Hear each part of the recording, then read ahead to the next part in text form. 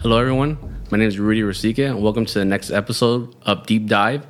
I have three guests today, Raphael, Jack, and Andres, who are all student veterans here with me at Syracuse University. And today we're going to talk about their background in the military, the branch, what they did, the best and worst times in the military, the best and worst times in college, and if they could go back, would they still get out or would they stay in? So I'm going to start off with my friend today, Raphael. You just tell me what branch you're in and what'd you do? Yeah, it's Raphael here. I was in the Marine Corps for about 9 years. I started out as a military policeman, just conducting basic military policeman duties. Got a deployment out of it, and then I went Marine Security Guard. So we did embassy duty. I did that for a few years, and then got out 2021, and then came to Syracuse, where I'm studying forensic science and psychology. Why did you join the Marines? So my mom, and we have a big military presence in my family. Like my mom and my older siblings, they were all in the Army. So my mom didn't want me to go to the Army because of what my siblings had experienced. And so I didn't want to go Air Force just because, I don't know. I went to the Navy recruiter. He didn't seem like he was very involved with me. So then one Sunday, a Marine Corps recruiter showed up to my door, and we started talking. I was like, hey, this sounds like a good gig, and became the first Marine in my family. Sounds good. So I'll turn to Jack. Hi, this is Jack Pullano, and I did join the Air Force, and I completed about 4 years in the Air Force, and I joined as a 2F, which is fuels, and I was lucky enough to be stationed in Okinawa, Japan, which is one of the 5 bases in the Air Force that allows fueling members to try out for a special duty job called FARP, F-A-R-P, Forward Area Refueling Point, which is a method of refueling that Air Force Special Operations Command uses for their missions. And I did that job for about 2.5 to 3 years, and it was amazing. And after that, I did want to get out and come to Syracuse, which was a good choice. So I'm going to ask you too, why Air Force? Air Force, it was an easy decision for me. My father was in the Air Force, and I didn't really have any desire to join the Army. I think the Marines was interesting. I didn't quite look at it. It was just Dad was in the Air Force, and then when I was thinking about the recruiter, it was just the first one that came to my mind and stayed in my mind was the Air Force, and I think that was it was a good decision. Cool, thank you. Andres? Yeah, this is Andres. I was in the Navy for 4 years, keeping the branches diverse here, although I guess you were in the Navy. I went to DLI, the Defense Language Institute, and studied Arabic for 1.5 years. It's where I met my wife. Loved it there. Had a lot of fun. I mean, you're in Monterey, California, so it's hard. It's beautiful there. Yeah. You're stressed out in school, but weekends are fun. Came up short on my DLPT, so I got a 1+1+1+, which means I can kind of read, kind of listen, and kind of write or speak. Arabic. So they cross-rated me to CS, which is cook functionally. Long story short, they found I could do math and that I wasn't great at cooking. Everyone thinks they're good at cooking, and most people are good at cooking. It's different when you have to cook for thousands of people at a time. So they moved me to cargo. I worked in inventory and supply, kind of stuff on the USS George H.W. Bush for 2 years. Got a deployment out of it in 2017, and got out in 2018. Let's see, I came here in 2019. I finished my undergrad a couple years before I joined the Navy. So I looked at all the schools. I looked at IR rankings, so who's good at teaching IR, poli-sci, and Syracuse came up as a good combo between my interests, and also they had an ROTC unit here, so I thought I was going to go back in, join the Army. Like some of y'all said, I had a bad experience with the recruiter, so I thought I wanted to join the Army back in the day. I didn't like the Army recruiter. He's like, oh, no, there's no way you can do that well in the ASVAB. But I was pretty confident. I was like, I think I can do pretty well. And the guy was like, no way, get out of here. So I was like, okay, I'll get out of here. So he didn't mean it literally, but I took it literally. Spoke to the Navy. So it's funny how that worked. Anyways, thought I'd come back here. Decided not to do the ROTC program, so half the reason I came here I didn't follow through with. But I'm here, and I'm in grad schools too, so I decided to stick around and do the dual MPA MAR program, which is a Master of Public Administration and a Master of Arts in International Relations. So, where were you stationed? So DLI was in Monterey, California, and the boat, the USS George H.W. Bush, it's an aircraft carrier stationed in Norfolk, Virginia. So I was there for 2 years, but I went on deployment and we went on underways. So I think I did the math, and I think I was 6 days shy of being literally half in, half out. So No, I know exactly what you mean because, so for those that don't know, I was in the Navy. I was attached to a submarine. And exactly what you did, I was there for technically on paper like 4.5 years. But I was underwater for 2 years. Yeah. So I was only in Hawaii for like 2.5-ish years. Yeah. But I enjoyed it. But anyway, so it's cool to hear you guys' branch and what you guys did a little bit. So, Ralph, would you like to say what was the best time or moment or week while in the Marine? There's so many to choose from, man. I mean, I think the first one was so boot camp. We have a culminating event. It's called the Crucible. But basically, it's like 3 days of like pure hell. You're out in the field doing stuff and whatnot, and then you come back on a arduous hike to say the least.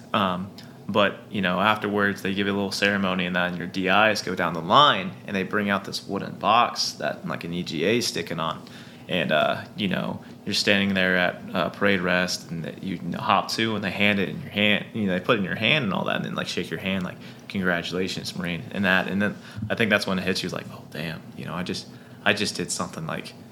One, I never thought I could do. Like growing up, I never thought I could be a Marine because I viewed them as like men's men, which they are. No, but so that was pretty cool. Like I won't lie, I choked up a little bit. Like this is really cool. But I mean, there's that, and then so on deployment, I was part of a forensics team. So we're exploitation analysis cell. It's called EAC. We call ourselves the EEC nerds. But we take stuff in from the battlefields and we process it for forensic evidence. It was good days where when we came back and we can conduct air raids from those. So we got almost a dozen successful air raids from the stuff that we were able to do, and like those were really good days. Like just actually seeing like our hard work pay off and go to something like a cause that we were actually fighting for. So those were good days. Very interesting. With Jack? I think I have pretty similar good days with that. Like I think the happiest time that I could remember was, at the end of boot camp. It wasn't with the DI, but it was our parents tapped you out when we saw them for the first time after Air Force 7 weeks. Oh, damn. Might be 8 weeks. But... seeing your parents after that first, block away from them, and you just feel like a completely new person, and seeing them for the first time just makes your heart full and real happy to see them. And then going on, there was a lot of good memories in the military. I think, they say you remember the good times and you don't really remember the bad days, but you just look back on the fond memories you have. And I think being deployed, I deployed as a 3-man team. There were 2 other members, and just seeing the effect that we had and the feeling of why we're important to the mission that is occurring, it makes you feel happy and fulfilled with what you're doing. And then going back to one of the fondest memories I do have in the military, goes back to the story. I think it was 2019. We were doing this base-wide exercise, and it had been a real long day. We were up at I think like 4:30 setting up, and our FARP team consists of like 9 guys and we were doing exercises with aircraft all day. And at the end, we were informally invited to the post-exercise gathering of the masses, which included the base general, who was a 1-star general, colonels, all the pilots that were incorporated into the exercises, and all of the crewmen, really. And there was 9 of us, and there was going to be drinks served after a little ceremony. And so we showed up. Our thing was wearing Hawaiian T-shirts when we went out. It's like, when we go on little TDYs, we brought our Hawaiian T-shirts. And so we're going to toss on our Hawaiian tees and go out there. What we didn't know is it was the uniform of the day.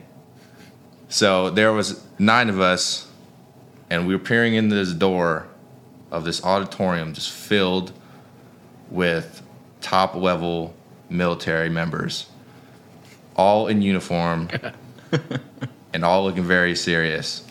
And we sat there for about 30 seconds and decided if we were going to go in or not. But we were like, screw it. They're either going to get mad or they're going to love it. So we all walked in and sat nervously in the back while one member of our team goes down the aisle to the one open seat in the middle. And I actually have a photo of him. And he just kind of, excuse me, sir, excuse me. And he sits down right in the middle. And we were all just sitting in the back a little nervous until we got a shout out from one of the guys talking. It's like, man, shout out to those guys in the back all rolling up with Hawaiian tees. And it was just a funny memory. It was something I look back on and it makes me smile. So I really like that one. Cool. Nice. Being mischievous was always fun. Especially when you're expected to be serious. I think similarly, at the end of boot camp, it just felt really nice, switching your ball cap over from the recruit ball cap to the Navy ball cap. Before in my life, I felt like I had set goals and come up short in a lot of things. And I still felt like I was doing a good job. It's just not like reaching my goals. And I felt like the end of boot camp was one of those, like, I set a goal and I attained it. I set out to do something and I did exactly what I said I was going to do. So just fulfilling that was, it meant a lot to me. Because I had been away from my parents for a little while. I was in college for a couple of years before I joined the Navy. So I didn't feel the same sort of like detachment from my family than most other people. I was the second oldest person. There was a practically senior in our little boot camp division. He was like 33 years old. And then it was me, the 21-year-old. So I didn't feel that, but it definitely felt I finally did exactly what I said I was going to do. So that's pretty cool. And then being on deployment, it just felt, there's a lot that I hated about deployment. No one's like, oh, this is amazing. I love, everything that's happening right now. But I don't know what deployment was like for you or just your general service for you guys. But in the Navy, everyone has a bunch of collateral duties. So yes, I had to maintain an inventory and bust out supplies every day. But then bells would go off and there'd be a fire when we were in port. So I didn't have a battle station or anything on the ship when we were out to sea, but I was on the import responding to fires or floods or whatever was going on. The import emergency team, IET, or was something called the Snoopy team. So the ship's nautical or otherwise photographic identification and examination team. So anytime we were out on the water and we saw an Iranian drone or Russian boat, we had a Russian boat following us for most deployment. I'd have to run up 13 decks to the top of the mast and take pictures and video of these things. And so doing those little things felt very fulfilling because the ship requires a million tasks every day, whether it's an aircraft carrier or a submarine or, any sort of ship. You need to do a lot and you only have a limited amount of people. So doing that, I think, was what felt the most fulfilling to me for sure. That, and then obviously getting to see the videos. I have a bunch of videos somewhere on a hard drive at home of all the pilots running their bombing campaign. So knowing that we were supporting that and helping those planes go and basically just contributing to the mission. I think that's probably my highlight. Obviously, I got to meet my wife in the Navy. I got to make some really strong friends that a level of strength you just don't match outside of the service or other serious hardships. You can't just say oh, I took a class with you, so now we're going to be best friends for life no matter what. I know you're never going to leave me. That's something that you only get from someone that's I'm going to go into. I never had to respond to a fire, but you look at people when you're training every day and you're someday I might have to go into a fire and I might have to trust you, or a flood or something like that. And so you don't have that connection with random people, and that's another highlight for sure is, having those bonds that can't be broken. It is pretty interesting how you say you join the branch for whatever job you pick, and all right, here's your job. Here's quite a bit of extra jobs you got to do. Yeah. Was that the same for the Marines and Air Force? Oh, absolutely, man. That's pretty insane. For my job in the Navy, when I first picked up the job, I went in knowing I'm gonna do a couple years and get out for college. I want the easiest job I could possibly do. was like, oh, logistics, oh man, that's easy. Whatever. I'll deal with hazmat and parts and budgeting, whatever. All right, here's a summary. Like, oh, more money? Easy day. Let's do this. And I got there, like, you're in charge. There's a giant packet to learn just how a submarine works, or like the very basics of like the reactor, about like AC/DCs, about turbine engines, whatever the case may be, hydraulics. And I was like, man, maybe I messed up. But I definitely think like one of the best things for me from my time in the Navy was, one, everything I experienced outside of the Navy. Like, I had to live in Hawaii for a couple years, and that was a blast. Like, Hawaii is one of my favorite places in the world now. And then I think with the Navy, it taught me like the work ethic and just anything is possible. Were one of the best things that came out with the Navy. Mm-hmm. Oh, for sure, for sure. So Ralph, so I heard your best time. What's about like your worst time? Where you're like, man, when you were in the suck, you're like, wow, this really sucks. Like, I know everybody's taught to embrace the suck and just keep charging, move forward. But we're like, oh man, this is gonna be like, this is contemplating me like I'm just gonna separate from the military for sure after this. Yeah. Well, I don't even know. Like, I mean, if that even happened to you. I think everyone has those days, and like what Jack said is, you remember more like the good than the bad. I mean, everyone obviously has those shitty days. I know one story sticks out to me because it was the first day of boot camp. Like, so with Marine Corps, you know, I don't know how it is for everyone else, but you show up on these buses, you get off, and you have those famous yellow footprints. Well, you know, you're staring at these doors and all that, and you go inside, and you're just bombarded with all this stuff. Well, we're making a phone call back home, and so I call the parents. It's like midnight right now too, and they expected us to remember our social security card. You know, with all this chaos going on, I'm sleep deprived. I have no idea what's going on right now. I keep putting down the wrong number, and that I put it down like 4 or 5 times, and that next thing you know, this female DI comes up. It's like, this is your social security number, just like pissing myself, and like, so it wasn't a like. In the moment, like, this is like the worst thing ever, but like looking back, it's just this hilarious story. Dude, I'll let you keep talking about it. Yeah. Same thing happened to me. Really? I did not memorize my social before going there. Yeah. And I did it. I said it wrong. I wrote it wrong consecutively, exactly the same, like 5 times. Same, man. I was like convinced in my head, this is definitely it. I was like, that's for sure it. Like, yeah. I don't know what else it would be. Like, I don't know how they found out what my number was. Like, good for them. But like, it was just like one number off too, and it's just like, oh shit. Dude, by the time I left boot camp, I had 2 packets. Like, if I was 2 people. Yeah. And I was like, oh, this is both me, but I don't. Like, worst case scenario is like when we deployed. Like, everything with that was pretty fun. I think the guys there made it easy. The workups were like the worst thing about it, though. Like, I don't know if it was same for everyone else, but we went to good old 29 Palms, and it was the middle of the winter. And I don't know if you've ever been to the high desert in the wintertime, it's freezing. Like, daytime's like 60, 70 degrees, and that nighttime's drops down to like 30. And so we're in the back of a 7-ton sleeping, which wasn't the smartest idea because the deck freezes. So you're shivering, just like bundled up next to like 5 guys and that. But it was another funny story though out of this too. It's pitch black and we have the gate down, but if you have never been on the back of a 7-ton, it's like 5 feet tall. You have to hop up in there. But like one story was it was like the middle of the night and one dude falls off the back of it.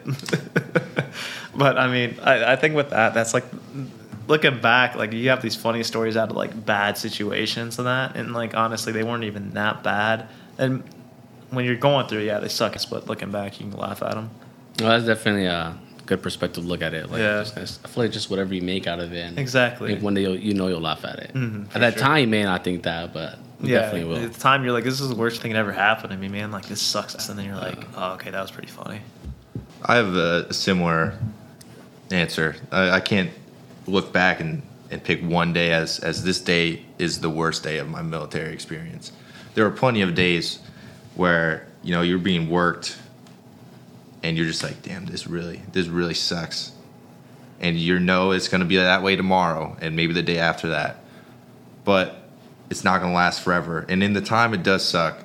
But looking back on it now and where we are all now as students, I think without that, we'd be much different people. And you could pick out a handful of days where, you know, where I'm in a situation where it's cold.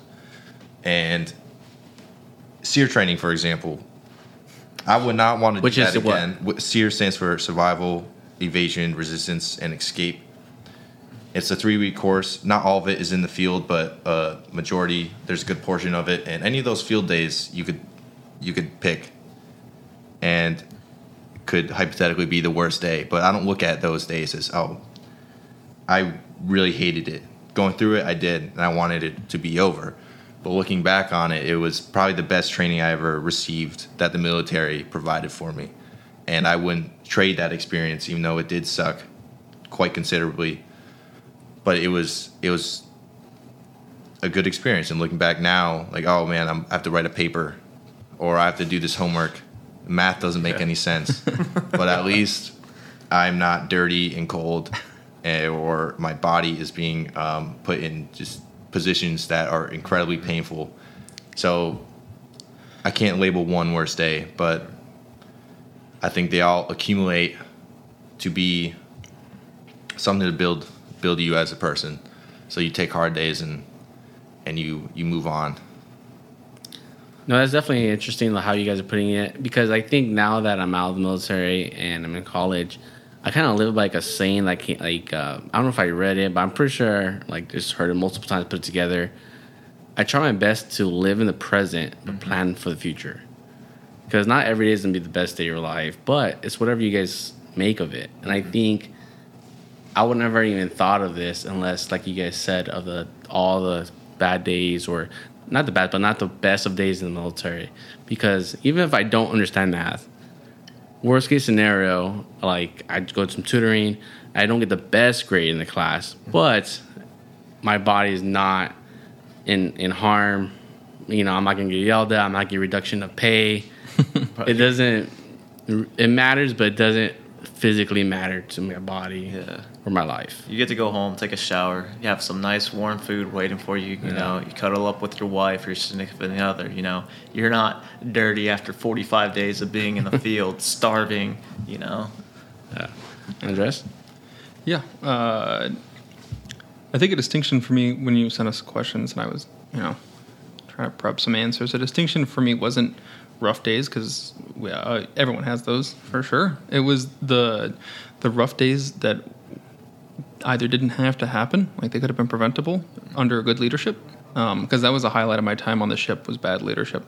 Some of it in just like I disagree with the way you're doing this, and some of it like there were like sexual abuse investigations that came out of it. We called the Bush was CVN 77.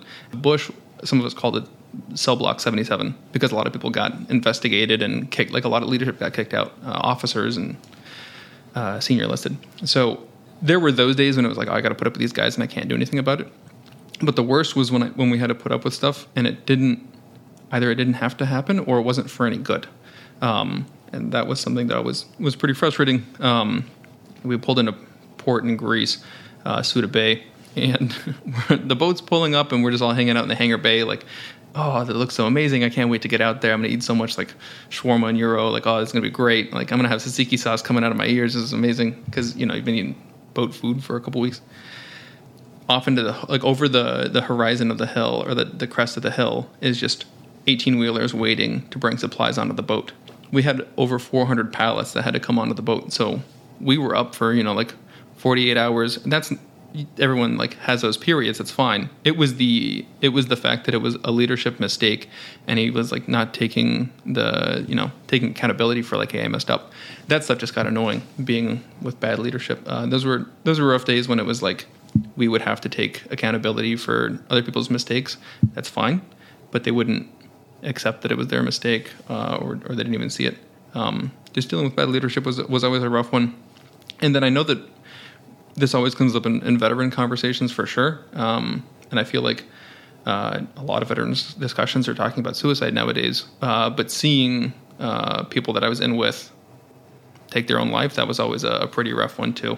The two that I can think of happened once I was out, so wasn't on the ship at the time. But that always is definitely up there for rough times as well.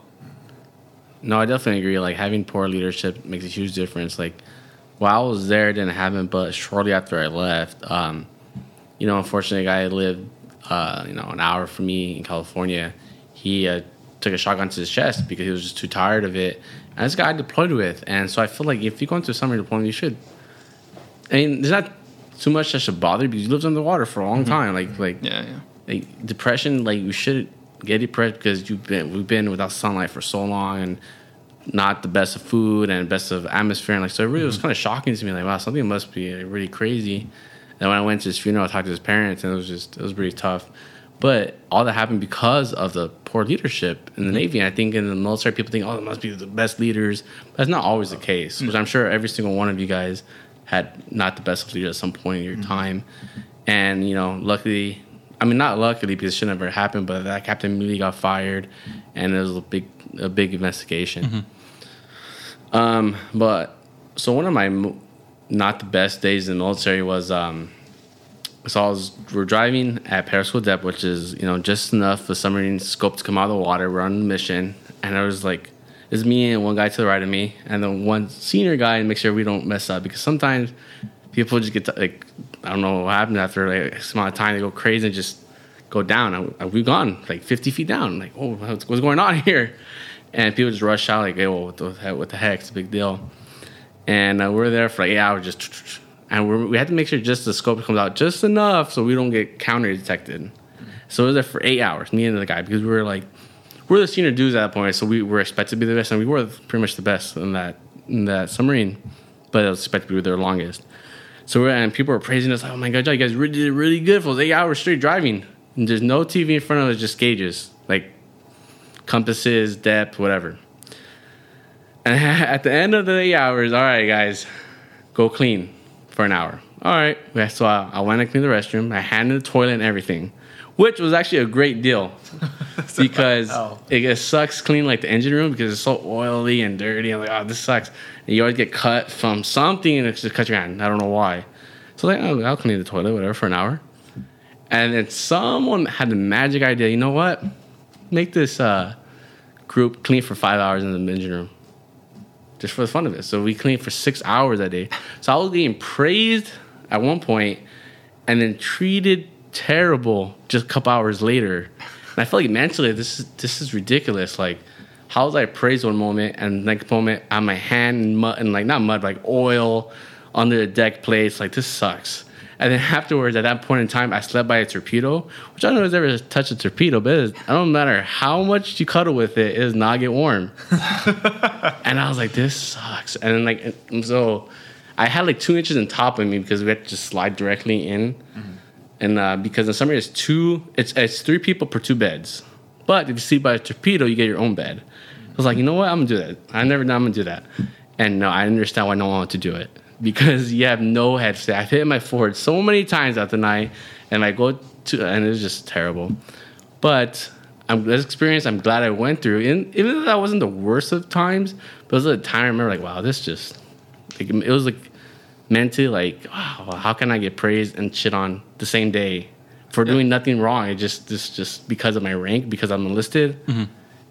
I don't know. So I just kind of mad. I give kudos to you guys in the Navy. Like, I never went on a ship, thank God. But like, especially being on a sub or like even a smaller ship, I feel like you can't get away from that atmosphere. Yeah. You know. So real quick, Rudy, you would rather sleep in a small space or you'd rather hot rack than sleep in a small space? I would. After going through that experience, because it's just at least in your hot rack. Well, hot rack just means just 3 per 2 beds.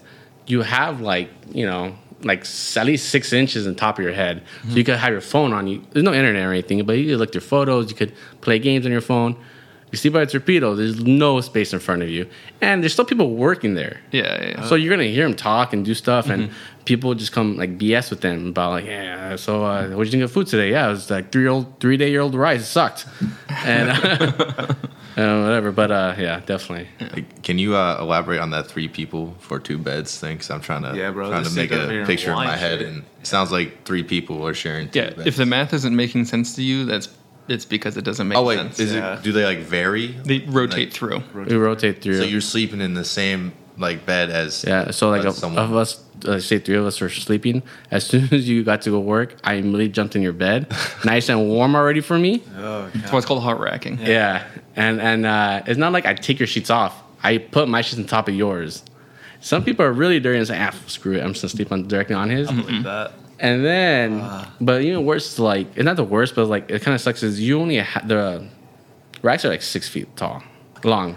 So if, like, I was like, it was perfect for me, but there's people that are 6'3", like, man, they're like just. I'm like 6'2", dude. I'm they're crushed up in a ball. And only that, the rack was only, because on the ship, how deep was your rack?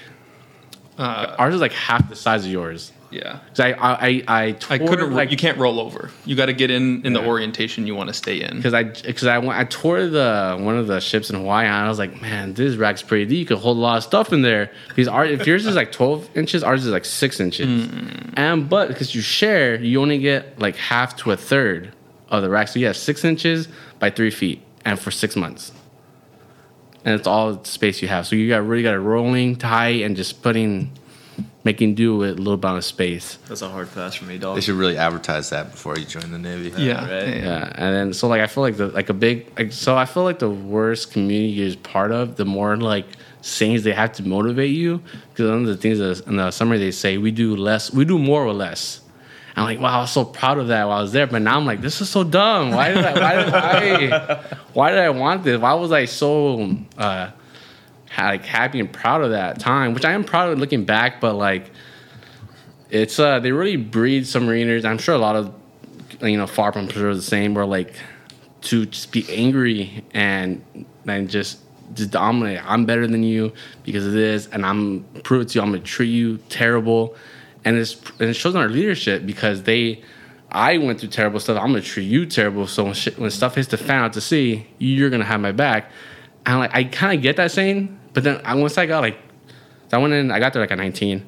Once I became like 20, 21, I was like, no, this is really dumb. I'm gonna treat people like I'm treating them good, and then hopefully when things hit the fan, they're still prepared because they still have to earn, their dolphins, and their chest shows they know submarine in and out.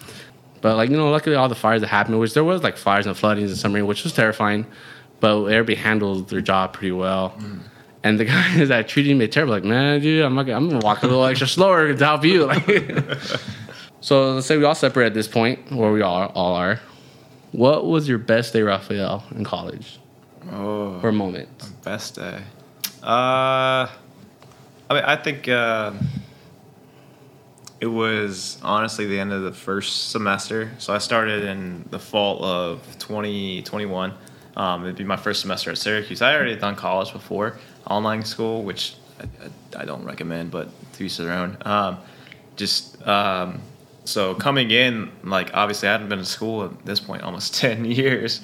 So it was weird stepping into that shoes, and then I have to go to the class and all these expectations. And with me, I think the reason why I want to come to Syracuse is kind of for the name. Like, back home, people are very familiar with, they know Syracuse, and then they think of it as this, grandiose school, which, I mean, it's a good school and all that. But I wanted a challenge. So, I worked hard through the semester and all that. I ended up getting a C in stats, but whatever, it is what it is. But I ended up making the dean's list, and I was like, you know what? I can actually do this shit. Like, this isn't really that bad. Like, yeah, there's bad days, or there's days where you're overwhelmed and all that, but it's like, at the end of the day, like, this is kind of easy. It's kind of like a break from the real world, because if you want to go, like, the middle of the day, you go home, take a nap or something like that. Springtime came around, and again, I put my nose to the grind in that. And this time I got an A in stats and actually ended up getting all A's in the spring semester. And I was like, yo. Congratulations. Yeah, man, thanks. Yeah, so I thought I was going to get a B in my writing class, but I somehow got an A with that, but I'll take it, so. Thank God for curving, huh? Yeah, right? I was like, hey. I think those two would be like the best days in the school thus far.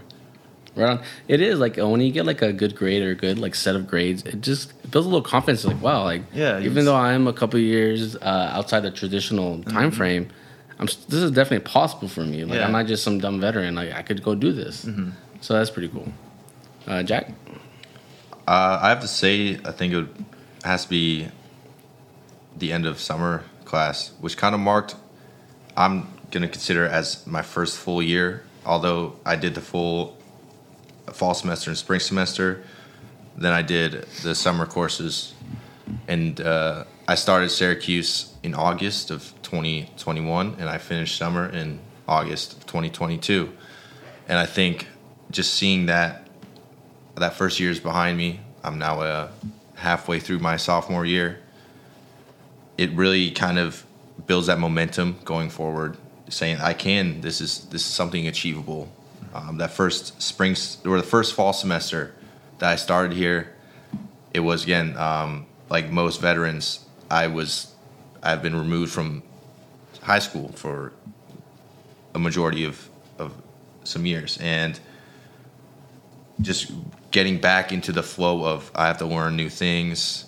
I have to get back on the studying and all that extracurricular stuff that is required. I didn't quite do that my first semester. I got reasonable grades, but I understood that it was upon myself to be better. So I really took it more seriously going into the spring and the summer. And since I did that, I can, successfully say that I haven't achieved a grade lower than an A, which I didn't think was achievable for me. But it is, and I think looking back at when I was in the military, it was like that big leap of faith you're taking. And if you're not going to commit yourself to what you're doing, then there's no reason in doing it. And seeing yourself be where you want to be, it builds that momentum to push you into this fall semester that we're in now, and then next spring, and until graduation.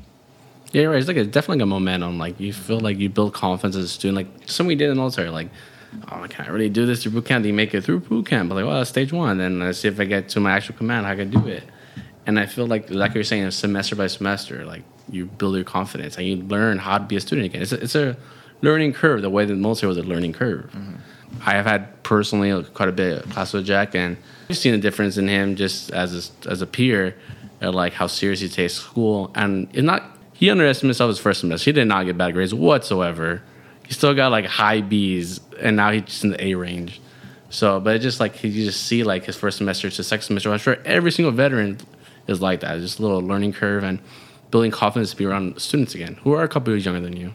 Andres, what is your best moments or time since you've been a student? Yes.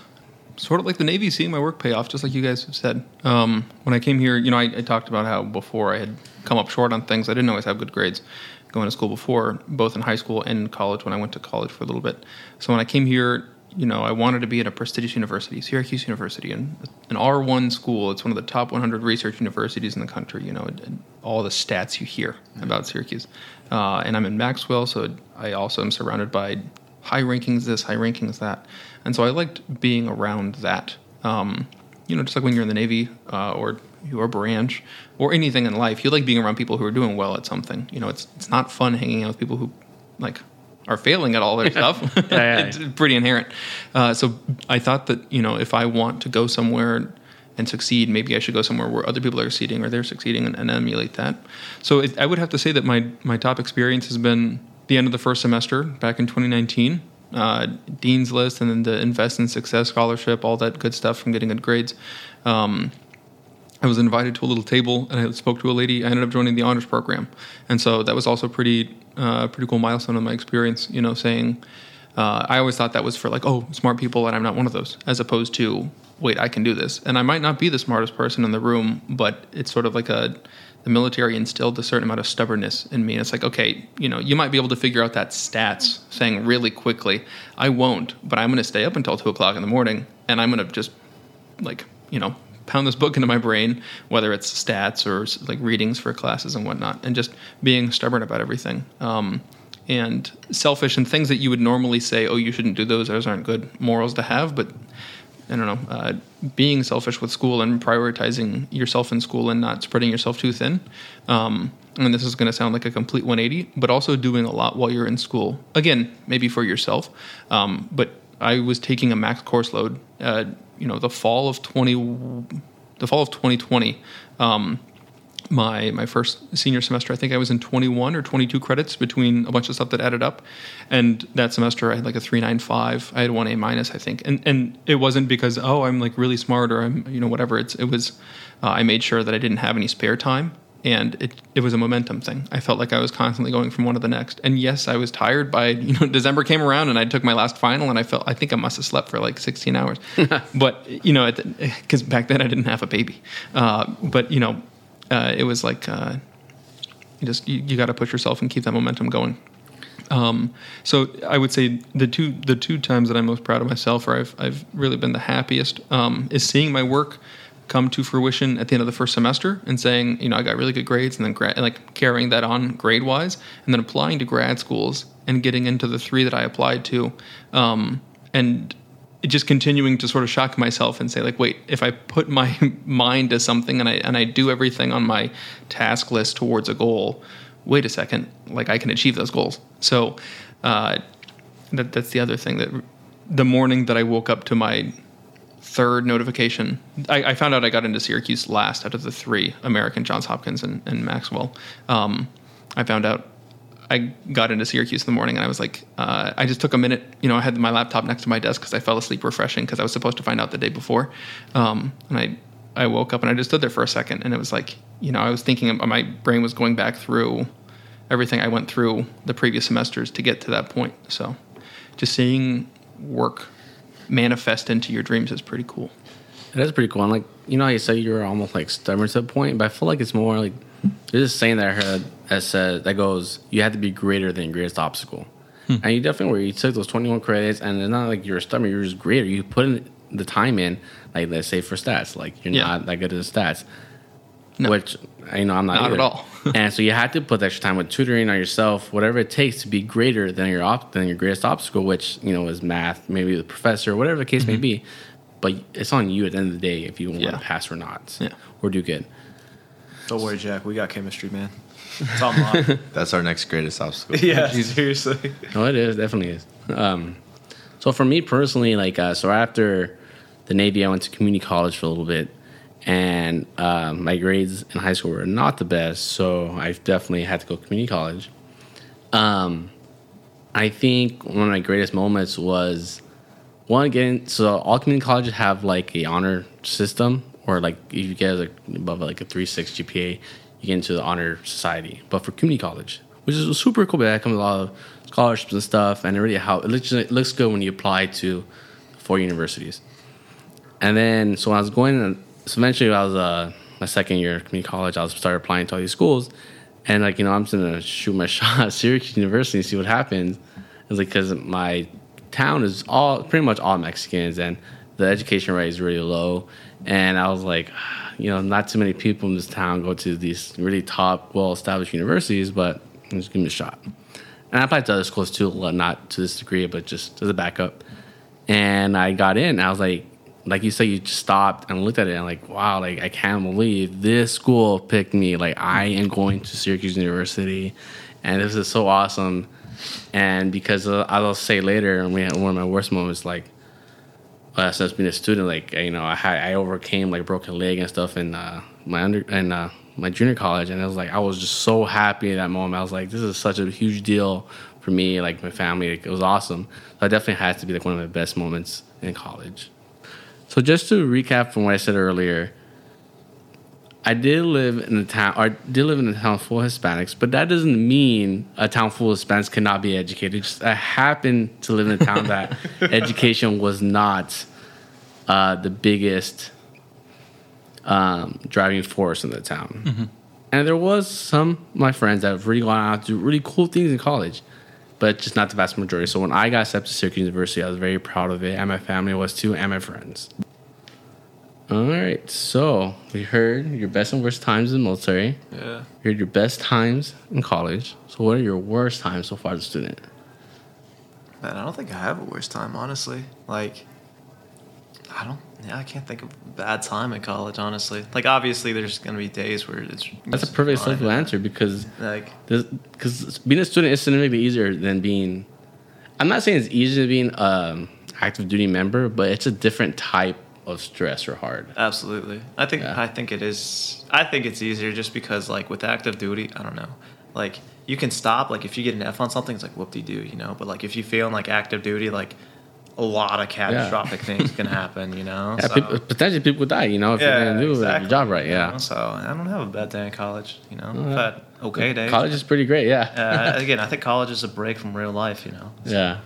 I've had Fridays off for the past, year or so. That's pretty good in my book. I'll take that. Dude, I feel like there's nothing like in the middle of the day. You know what? I'm kind of hungry, or I want a cup of coffee, or I want a smoothie. I'm just going to go get one. Exactly. Because that's like not even heard of in the military. Or you just like, go, well, I mean, I guess you go to the gym in the middle of the day at the military too, but like, you wanted to go to the gym at 10 o'clock in the morning, do it. You can't do that in the military. Yeah. Jack? I got to ride that wave here. Yeah. And no bad days in college. Just go. I think there's certainly tough days, hard days, just like the military. But, a hard day doesn't mean it was a worse day or it was even a bad day. It was just a hard day. I think that the frequency of hard days or more stressful days, I think, can vary for, veteran to veteran, depending on what they did in as their job. And now maybe their major and the course load. But I think it's the different type of stress. I think the military was like physical, mostly a lot of physical, but then there was a lot of mental toughness that was instilled upon you. And I think that mental toughness kind of carries forward now where, you don't want to study. You don't want to keep reading the chemistry textbook or the biology textbook and try to understand a concept that just seems so large to wrap your brain around. But you sit there and do it anyways. I mean, I think that's a hard day.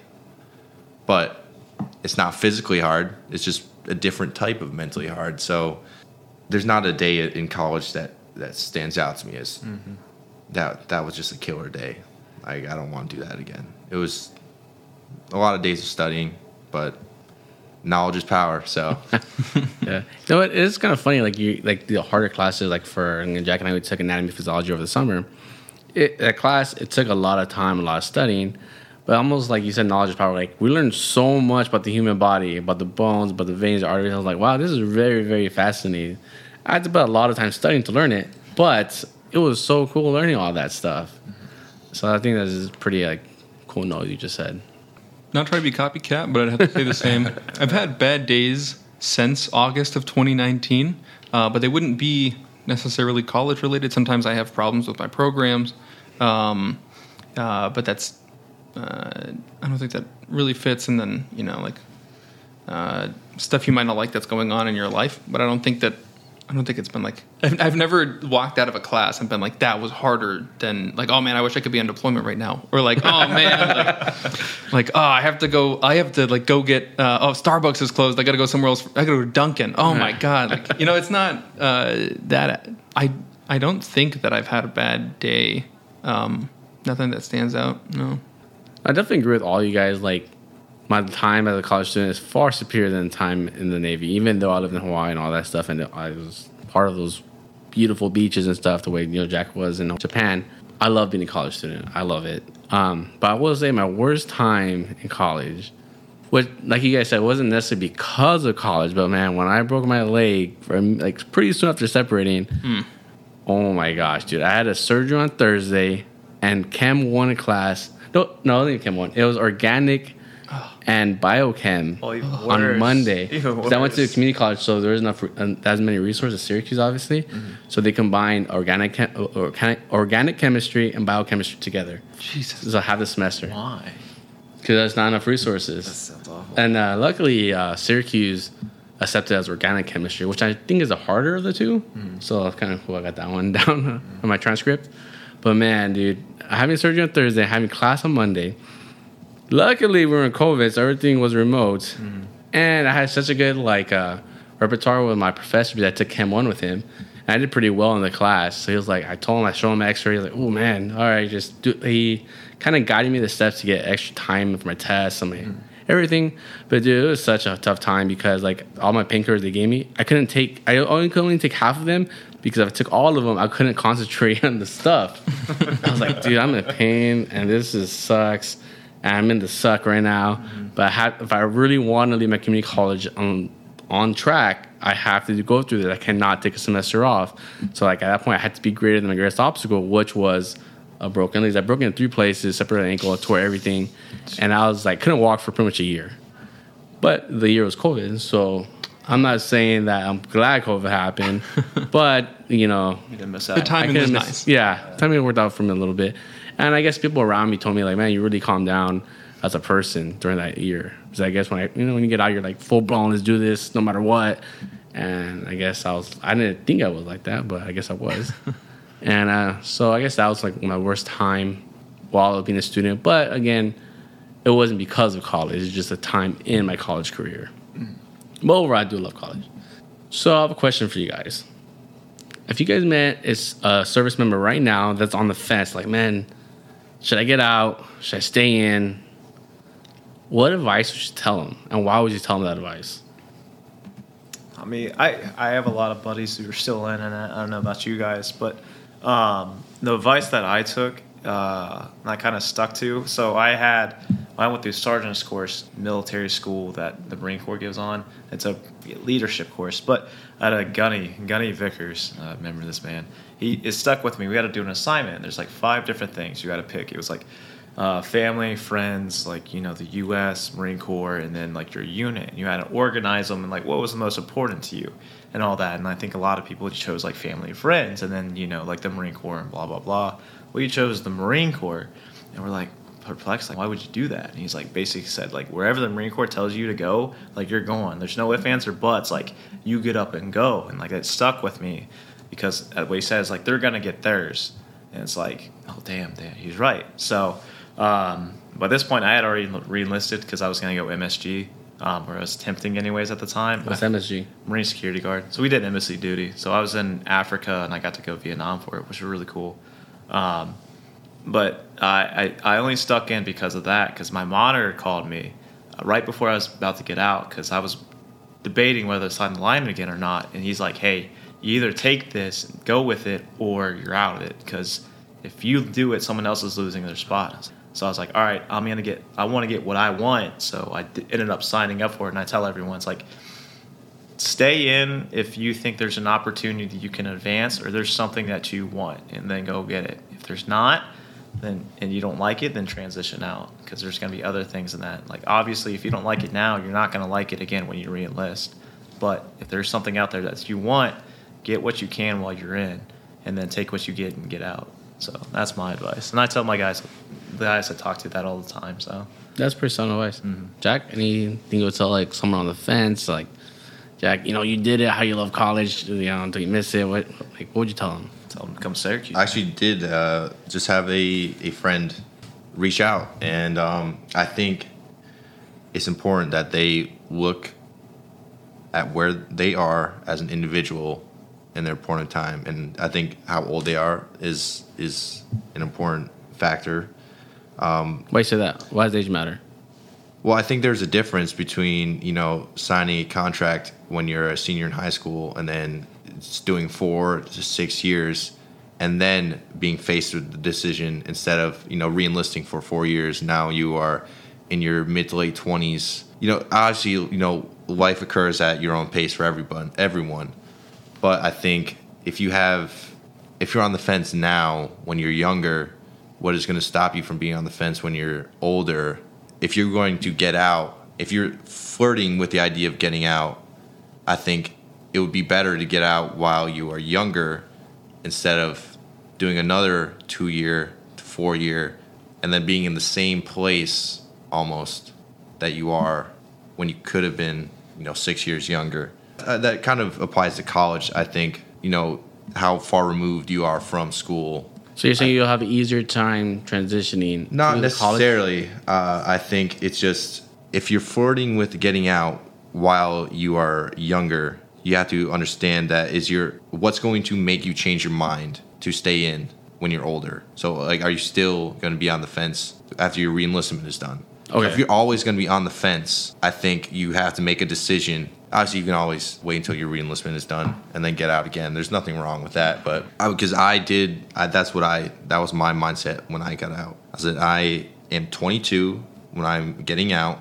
If I re-enlist or extend, this is how old I will be. Will I sign another contract and then another one and then just get out? Because really, it all comes down to, can you do 20? So if you look at an NCO above you, I think they were a good picture to paint, I guess. of if you should stay in. Because if the majority of the NCOs say you're not big fans of them, they're unhappy, do you want to stay in? Happiness comes from your own self for the most part, but I think there's a lot of other factors that are very present in your day-to-day life that you can use to determine if you want to stay in. If you are happy and content where you are, absolutely stay in. But if you wake up every day and you're like, I can't wait for this to be over, or I don't like my job, then I think you should get out. And also, like, nothing's like guaranteed in the military. When I was getting out, because I was very much wanted to stay in and do the specific FARP job that I was doing, that was not guaranteed because they would just ship me to another base. If that wasn't there, then I wasn't doing it. But, basic preference, if you re-enlist, you can get, you might get the base that you want, but you might not, but you still have to re-enlist. So you're always flipping a coin, like, is it going to work out for me? Is it not? And you have to think, well, if it doesn't work out for me and I'm still stuck, am I going to be still happy that I made that decision? And for me, it was no. So I say if things around you aren't what you want, there's a whole nother life that I think the military tries to forget that there's that whole civilian life and jobs, and you can literally do anything that you want. Yeah. And just because that person is doing 20 does not mean that I need to do 20. Yes.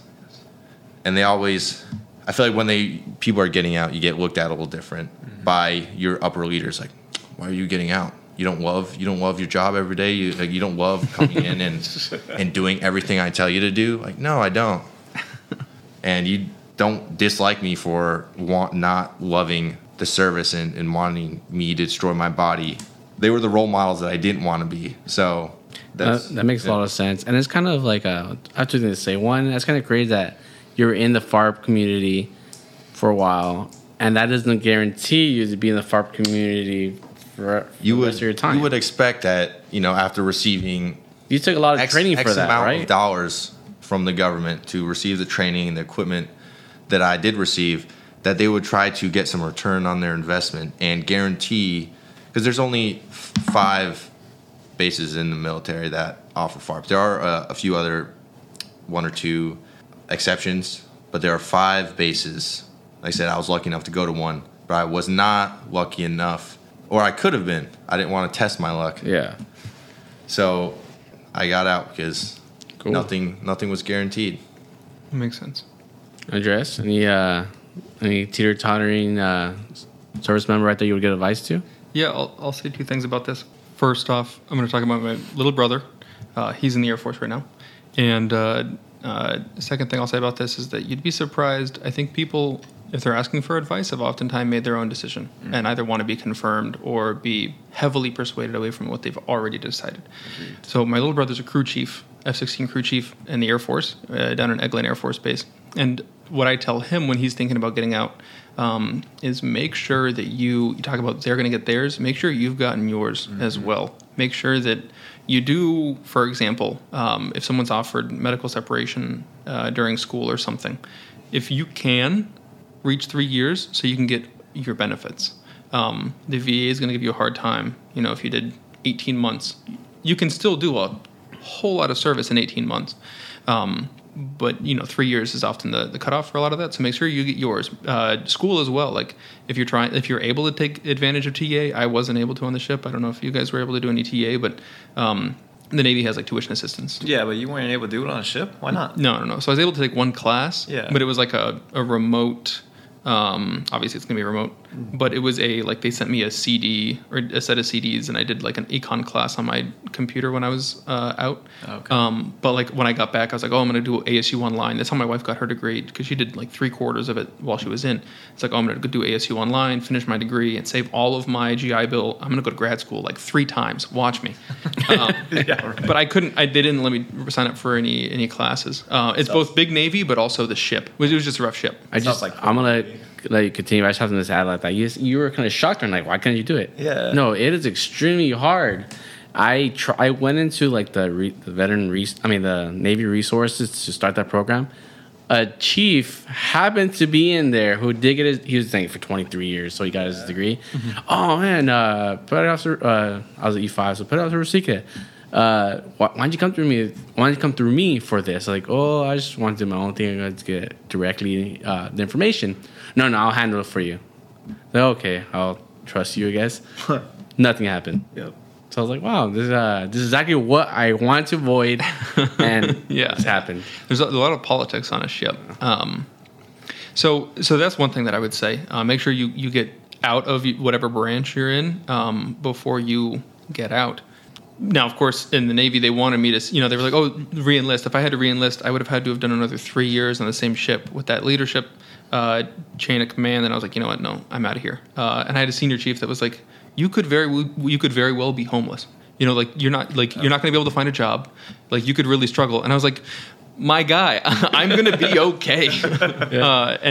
And I got out and I was able to, we moved down to Austin, and we actually used to have a bus that we kind of turned into an RV. We drove a little bus down to Austin. I was bartending on 6th Street, like bar backing, but also got into bartending a little bit. And, I was loving it. And I was thinking to myself, like, I never reached out to him. I wasn't, mean to him because he was overall like a pretty good leader, pretty good senior for me. But, I always wanted to say, like, oh man, I'm homeless. Please, like, can I have some money? No, I'm doing okay, thank you. Now I thought about sending him like my Maxwell or Johns Hopkins acceptance letters. Like, I'm going to be okay, man. Thanks, dude. I'm sorry to interrupt you. It's just like I feel your parallel a lot, and so I feel like I don't know if they tell you guys this in your branches, but in the Navy, I feel we got told if you separate, you're just going to end up doing non-manly things under a bridge. Yep. Mm-hmm. Or you're going to be doing the same exact thing that you're doing now because you have no other skills and you can't do anything else. So, like, I was a CS. And so, like, oh, you're going to work in food service when you get out. That's what you're going to do. Mm-hmm. Yes, it just so happened that bartending is considered food service.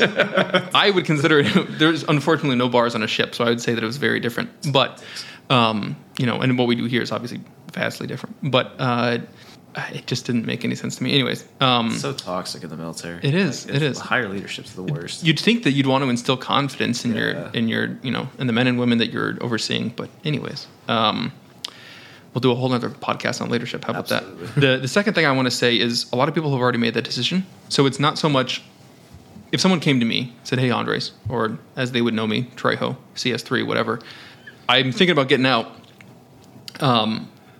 If someone was like, oh, I don't know if I want to get out or not, I'm trying to make this decision, I would tell them there's a high likelihood that you've already made the decision, and it's like either highly subconscious and you don't realize it, or you realize it but you're not willing to say it. Be courageous. If you want to stay in and do it. Like, I believe in you. Do 20, cool. But if you want to get out, I don't think there's a one-size-fits-all answer. If you want to get out, do research, be thinking, 12 to 18 months ahead of time. When you get out of the Navy, I think other branches have it too. Like, you can sign up for internships and learn a new skill. I think it's called like Skill Bridge, and learn something new when you get out if you don't want to do what you were doing before. Or look into schools. Make sure, I have a really good friend, probably my best friend from DLI. He got out and he was applying to colleges a little late, moving back to LA. And colleges weren't taking people for the fall anymore. And so, he's going to stick with ASU for right now, a perfectly good place to get your degree. But his plan wasn't prepared for. And so if he had thought about that earlier and researched it more, then he would have been better off. So that's what I would say to people. Mm-hmm. If you're asking me, you probably have made the decision. Research what your options are and be courageous and grab life by the horns, as they say, and just go after it. And really jump into it. Don't hesitate. Because getting out, you need to be all in. There's no like, oh, I'm going to wait until my last week and then I'm going to look into something. Like, you need to plan ahead of time. Because it's another thing too. They will look at you differently for the last. As soon as you say, I'm not signing, I'm going to get out, people will look at you differently. But that doesn't mean you're not working until your terminal leave starts or whatever. So you don't get that time to say, oh, I'm going to go on a trip and like, can I get a week off? I'm going to go travel and interview somewhere. They're like, no, we're going underway. Mm-hmm. I don't care that you're not going on the next one. You got to go on this one. So you got to be prepared for that too. That's what I would tell somebody. They probably already made the decision. Yeah, just cap off what both you and Jack said. It is kind of unfortunate that once you tell your command you're getting out, they really just don't care about you. And they're almost like try all their way to make you work more while you're there. Like, no, we're going to get every single ounce out of you. Your morale doesn't matter anymore. Yeah. We know you're going to be gone in 6 months. Yeah. So I think for me, if someone's teeter-tottering between the decision, I would say, like, look, whoever has been in your job 15 years longer than you. If you want that life, stay. Perfectly stay. Military is a great place to do along as adults. But if you don't want the life, you don't want those injuries, you don't want that mental stress, you don't want to be bald, you don't want to do whatever. Successful marriage. Have kids that don't know you. Yeah. Real quick, if I could say, I had a Master Chief within the same 24 hours was yelling at us, asking us why everyone was trying to get out, and told me in a personal meeting when I told him I needed to skip an underway, use my leave that I have because my wife was having surgery. Leave is just vacation days. Yeah, sorry. I'm just only going to speak in acronyms for the rest of the podcast. But and then within the same 24 hours of not understanding, being absolutely flabbergasted that we wanted to get out, telling me privately, not privately anonymously, but just one-on-one, that he had not been there for any of his children being born. And so it's like, well, you kind of answered your own question there. Yeah. Like some of us want to be there for our kids or our spouses or our own life. And so, it's service. It's called service for a reason. It's not easy. So I appreciate those who are still in. Thank you. But, it's not for everyone. So, yeah. Yeah, no, it's definitely not for everyone. Do you want to add something? I do just want to say, I hope for you as well, not all of, we've been only talking about bad leadership for the most part. Like all of this. There are plenty of very good leaders in the military. And not all of them sat there and looked at me like, wow, you're getting out. Such a disappointment. What are you going to do?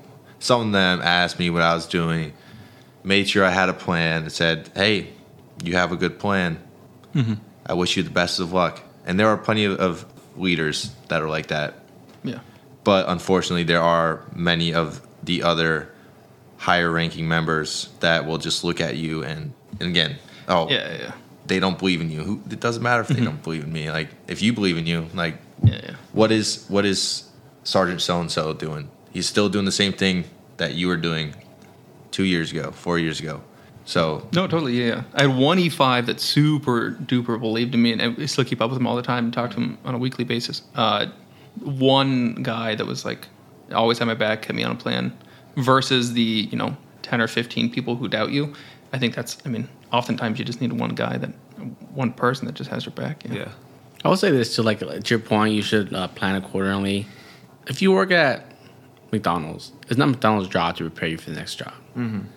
Don't rely on the military to prepare you for separation. Like, they'll do what they have to do, but they're not going to, hey, make sure you apply to these colleges, make sure you apply to these jobs. It's on you, the service member, to do what you have to do to be successful in the civilian life. Just because you went 3 deployments and you're just a bad dude or woman doesn't equate perfectly to civilian. Like, you're going to have to do stuff. You're almost you're not starting from step 1, but you're not going to say, hey, I was an E8 in the military. I am a badass. Yeah. No, people are not going to care. Cool, sit down. We're all here. Yes, yeah. You wear that like a badge, though. The TAPS program, transition assistance program. Yeah, we called it TRS in the Marines. So, I think that's considerably, obviously I wasn't in 10 years ago, but they brought in tons of people to talk, and it was like a 3-day, or it was like a week-long thing. I didn't have to do the last 2 days because I had already been accepted. But going back to what you said, they don't do it for you. They don't apply to schools for you. They don't apply to jobs for you. They don't do skill bridge for you. They tell you what's available. They have people come in and talk about what's available. So the tools, they do a good job at supplying some tools, but they certainly won't do it for you. Yeah, so I went through the same TAPS in 2019, and you probably went in 2020.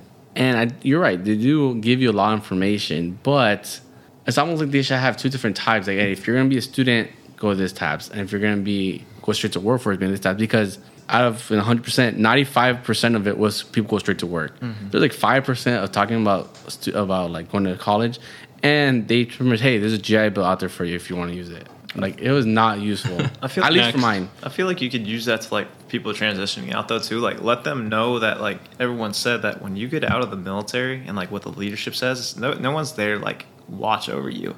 like in the military, I think we all agreed, like your hand's kind of held through the whole thing. Like whether you're an E8 or like an O6, like your hand's being held by someone else. Like they're walking you through your steps. Like you need to go to medical, all right, go. Your teeth are dirty, go to the dentist. You know, no one's telling you to do that. Your room is dirty. Yeah, clean it up, man. Like get rid of these pizza boxes. There's cockroaches in it. Like. No one in the civilian world is doing that for you, and I think a lot of people need to realize that in the service. Like once you get out, like it's you. Like you have to do everything for yourself, so you have to be able to be independent. You know. No, 100% right. So yes or no? If you could go back, would you still separate? Absolutely. Jack? Yes. Dre? 200%, yes. Mm-hmm. Great. So What about you? oh, 100% I was still separate. All right. 100%. Any last thing you want to just put out there?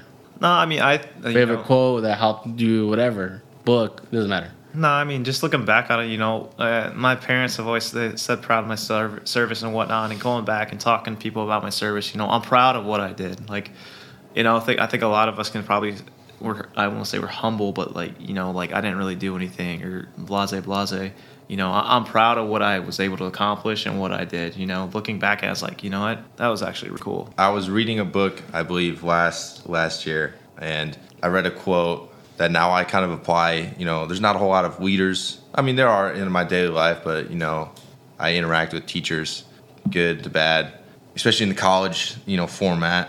The quote from the book that kind of stuck for me was, great leaders show you how to think, not what to think. Mm-hmm. And I take leaders out and just see teachers, because some teachers will just sit there and be like, this is this, learn it or don't. Then others will teach you like how to actually think the process through, go along lines of, you know, how they view. Some teachers just view things differently and they try to push it. But I think that quote itself, good leaders show you how to think, not what to think. You know, that one stuck with me. That's pretty solid, yeah. Well, how is it being a grad student and having a baby at home? It's fantastic. It's possible. Like if you're a service member, like I have a kid, but I want to go to college, is it possible? Very possible. And you know what? I think that actually reminds me, there is something I say, and it sounds, I mean, obviously a lot of people say you can do it, but I say it to my wife all the time, you can do it. And I really mean it. And I think that it's something that, you know, it sounds like everyone says it. Like a lot of people say, oh, you can do it, bro. Like, oh yeah, come on. I really mean it. Like if you put your head to it, you can do it. If it's an attainable thing, like, you know, whether like anything college related, set your sights high. I think whoever's listening, you'd be surprised at what you're capable of doing if you just like set some goals and figure out how to approach it. Mm-hmm. You can have a plan for something and you can make a lot attainable. I'm sure there's a question like service members like, wow, I have a kid, can I do this? And yeah. You are with living a kid, proof. Yeah. Syracuse is pretty good about it too. For me, more so for me than when my wife was pregnant. But yeah, I think with a kid or with a military spouse or when your spouse is in grad school too or college in general, it's totally doable. So I think like any transitioning member, I would say when you get out, just live in the present but plan for the future. Just because you're a couple of years older than a traditional student doesn't mean you can't join the club. Doesn't mean you can't get involved in the school. Being involved doesn't make your time a lot better. And it is a learning curve. Most veterans are not like that off the first semester. It'll take time to just get used to it. Like, you know, like Raphael said, is you build confidence as you do better in school. Yeah. And it'll be the exact same thing. Well, I want to thank all you guys for joining the 4th episode of Deep Dive. Amen. And, you know, my name is Rudy Rosica. If you have any questions, my Instagram is Foods the Motive. Feel free to ask me anything. Thank you. Oh, Thanks for having us.